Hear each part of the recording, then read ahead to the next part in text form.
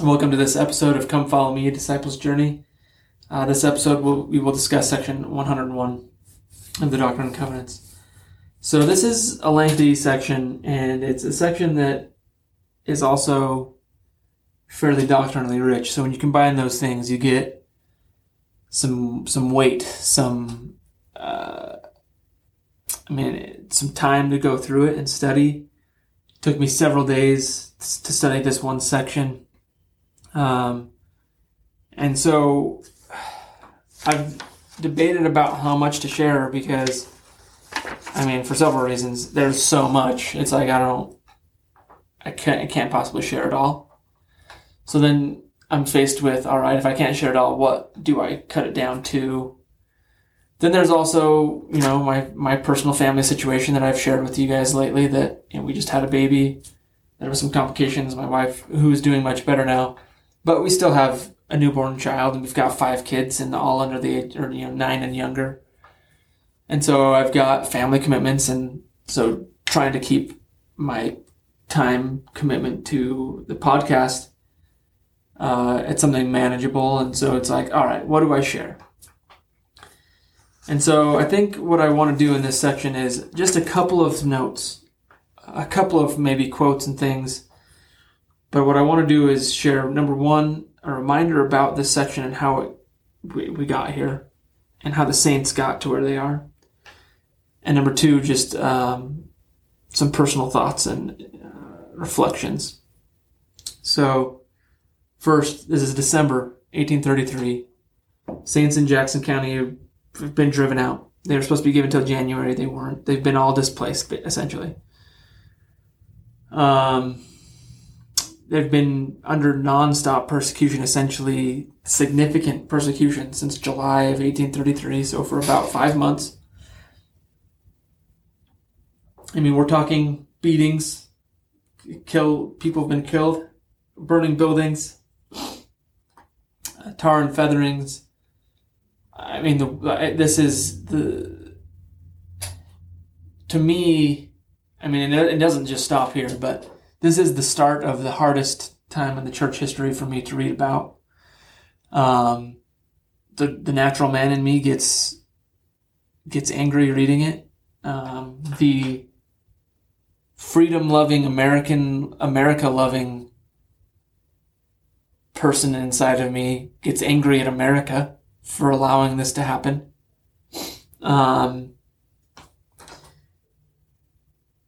But we need to remember how this came to be, right? So the Lord, throughout the Doctrine and Covenants even, and I'm sure in other revelations that aren't necessarily even recorded in the Doctrine and Covenants, had told Joseph exactly how they needed to go to Missouri.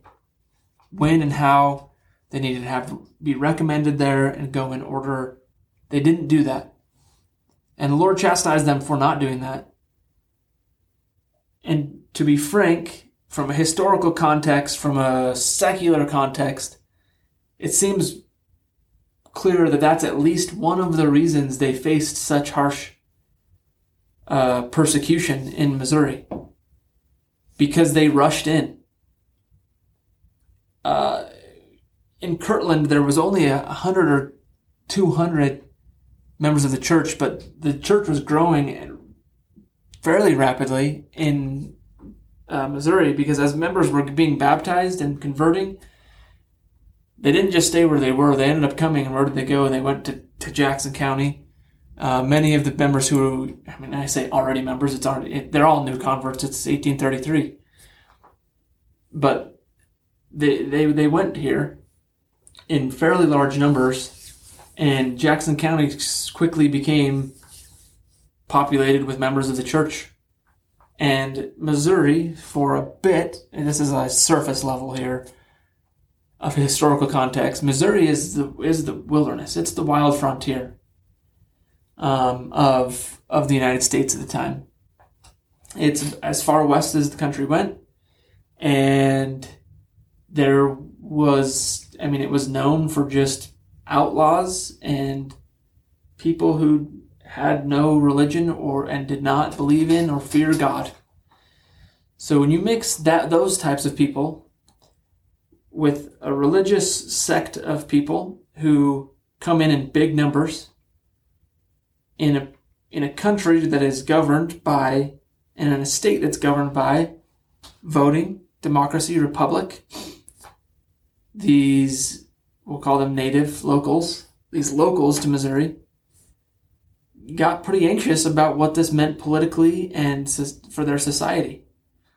You throw on another level that, as we'll see later on in 10 or so years from this point in time, Joseph Smith, their leader, is going to run for president on a very specific platform of anti-slavery, which was an important thing in Missouri and in the country at that time. There's a lot of societal implications to the Saints rushing in.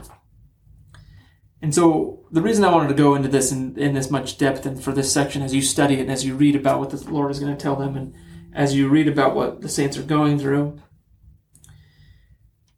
remember that this isn't happening in a vacuum. There's historical context and there's gospel-related, church-related context, previous revelation context.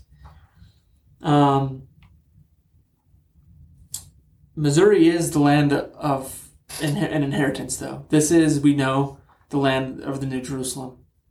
This is where Joseph of Egypt was promised that his seed would inherit. Who's his seed? Well, Ephraim and Manasseh. And as you look and see who most of the members of the early church especially were, what tribe were they assigned, or were they adopted into, or were they literally actually from in many cases? Ephraim. And so there is this, there's this, we're going to the land that we've been told to go to, but they did it in not quite the right way. The Lord tells them that they must needs be chastened. He says, "Yea, I will own them, and they shall be mine in that day when I shall come and make up my jewels." The Lord uses this in many cases to talk about redeeming his saints and calls them as jewels. How are jewels made? Well, all precious jewels are made through heat and pressure, through a refining process, quote unquote. And it, to me, is related to this word chastening. And so they didn't quite listen. They weren't really prepared. And so the Lord was going to chasten them. And he said, "For all those who will not endure chastening but deny me cannot be sanctified." I love when the Lord speaks in absolutes like this, because if we will endure the chastening and don't deny him, accept him, we will be sanctified. We can be sanctified. And we're sanctified through that chastening. We're either refined or we're ruined. And if you've listened to the podcast, that's something I've said in previous episodes, right? We're refined or we're ruined. What is it that makes that difference and that change? It's humility and it's repentance. That's the line. You either fall on one side of the fence or on the other. You're refined or you're ruined. What's that tipping? That tipping point is being humble, meek and submissive, and then repenting. And the scriptures teach us about chastening, and they teach us at least a few things. Number one, chastening is a cleansing process. So section 90, verse 36. Chastening leads to forgiveness of sins. Section 95. The Lord chastens those whom he loves. Section 95. Chastening teaches us obedience. Section 105, verse 6. And chastening refines us as pure gold. Job 23, verse 10. You can also see Malachi for another reference to being refined. All right, I'm going to just share, I think, one more thing.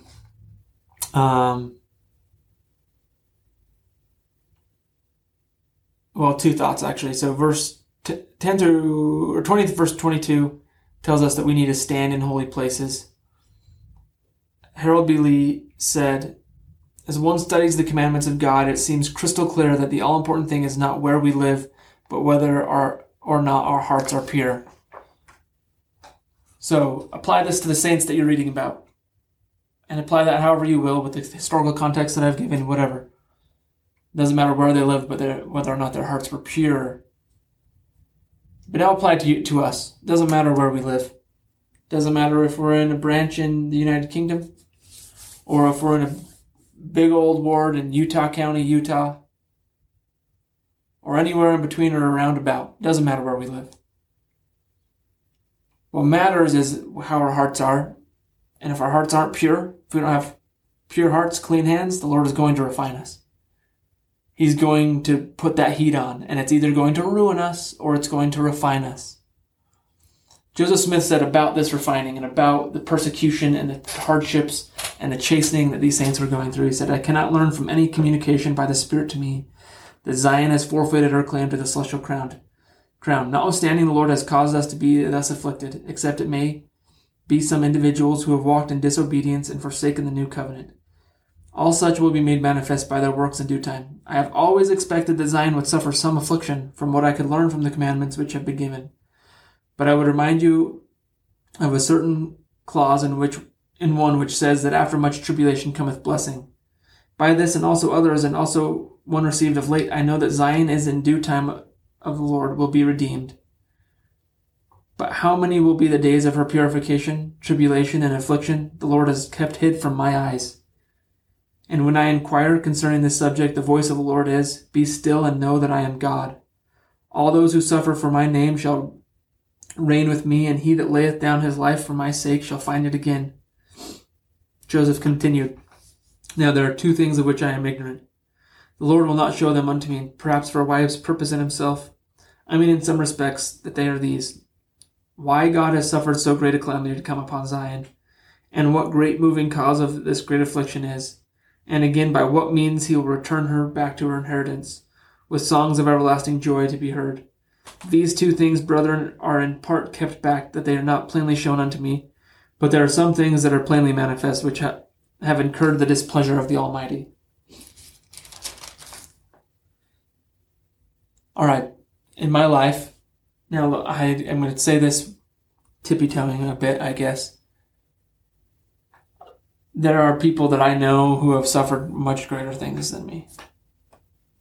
And I'm sure you would say the same about your life, but my afflictions have been real to me, right? I've shared some of them on this podcast. I was, what I think, very unfairly thrown into a lawsuit that was outlandish and just crazy and unjustified. And it was something that sapped my energy and made it really hard to see the joy in life for a long time. And every day you wake up and there's just this weight on you. I've had a son born with special needs that we almost lost multiple times in the first week of his life.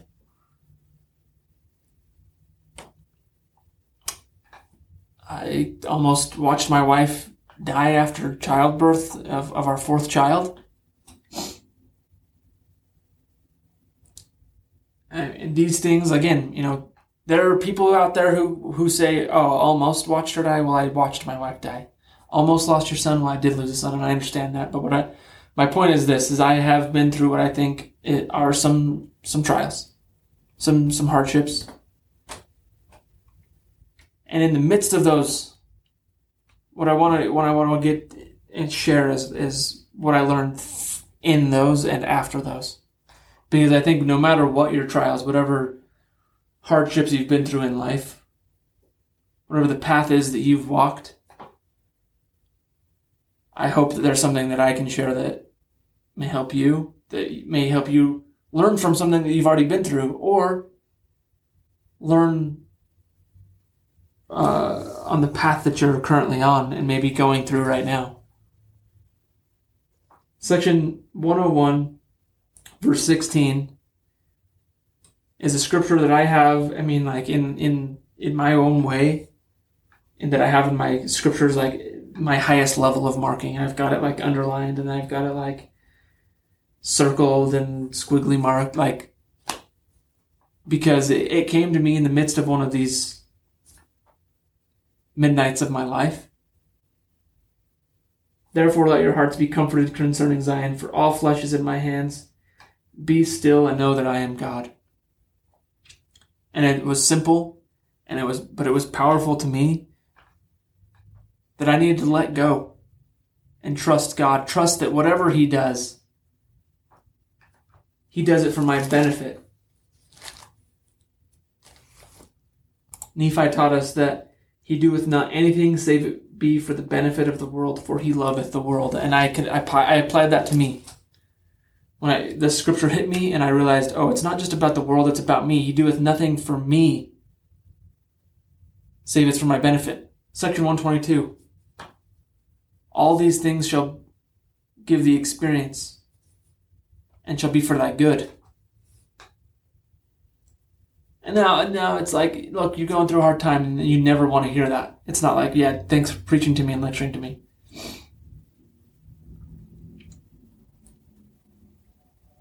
But I want to read something that I just read a minute ago from Joseph Smith. Because some of the journeys that I've been on, they're gone. That lawsuit, it's over. I've walked through it. It's done. It's in the past. My wife is healthy. She's doing good. We've walked past that. But there are, in my family right now, there is a specific trial or a specific just hard thing that we're facing that I don't know when it will end. I don't know if it will end. Maybe not. Maybe it's just what we have to bear. Joseph said, but I would remind you of a certain clause in one which says that after much tribulation cometh the blessing. By this and also others, and also one received of late, I know that Zion in the due time of the Lord will be redeemed. But how many be the days of her purification, tribulation, and affliction the Lord has kept hid from my eyes?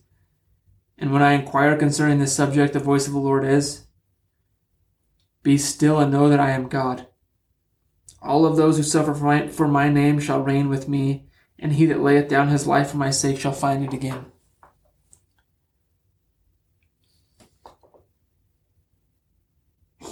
After much tribulation cometh the blessing. And if your tribulation is a lifelong time, imagine the blessing that's at the end. If you pay, just a day's worth of sorrow, the Lord's going to amplify that tenfold. So now imagine if your sorrow or your tribulation or your difficult journey is 7 days, 10 days, a month, a year, 10 years, 30 years, your entire life. The chastening is what makes us into His jewels. And that's the reward that's waiting. Here's what I've learned, and I'll end with this. And it's hard for me. It's hard for me in the midnights of my life and then through the hard times and the hard time that I'm going through right now and the uphill battle that my wife and I are facing with a specific challenge. It's hard to remember this. It absolutely is. But what I have learned and what I do know, and it brings me comfort when I remember, remember, is that Jesus Christ is the great Redeemer. He is the deliverer. He has delivered me from my sinful bondage and from spiritual bondage, but also from my temporal pains and suffering and hardships. And so what I know is that because that is who He is, no matter how long I face some challenge, there will come a day where He will deliver. And maybe it's not in this life. But I know that if I endure it well, that deliverance will come. And he will look at me and he will say, "Well done, thou good and faithful servant."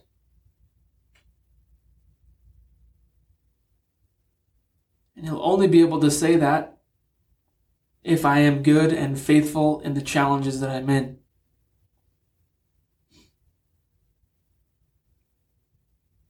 But I know that he will deliver me. It's what I've learned in my life. Jesus Christ is the great deliverer.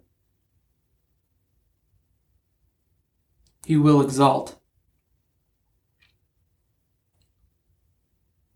As a matter of fact, I believe that so much that that's what I named my son. We named him Jehovah Will Exalt, is his middle name. It's not really like, oh my gosh, this guy named his kid that? It's Jeremiah, by the way. That's what that means. But it's kind of came from a culmination of what I've learned in my life thus far. And then I know that Jehovah will exalt. He will deliver. The saints in Jackson County in Missouri, they probably didn't love Section 101 a ton. In that it didn't say, go back and fight and reclaim your lands. It didn't say, all right, it's going to be over in 5 days. Joseph specifically said in this quote that I read you, the one thing the Lord had kept from him was knowing how long this was going to happen and how the saints would go back in and claim it. And man, can I relate to that. In the midnights of my life, as I look forward, I'm looking down this tunnel, looking for some light. And I'm thinking, how much longer, Lord?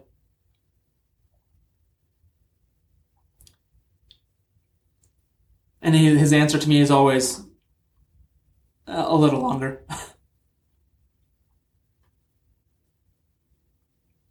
What answer could he give me in that type of scenario? What answer could he give the saints? Because time to him is irrelevant. A little time to him, not many days hence, maybe a decade or more, which is what the saints this is 1833. For 16 more years, essentially 15 more years, they endure this.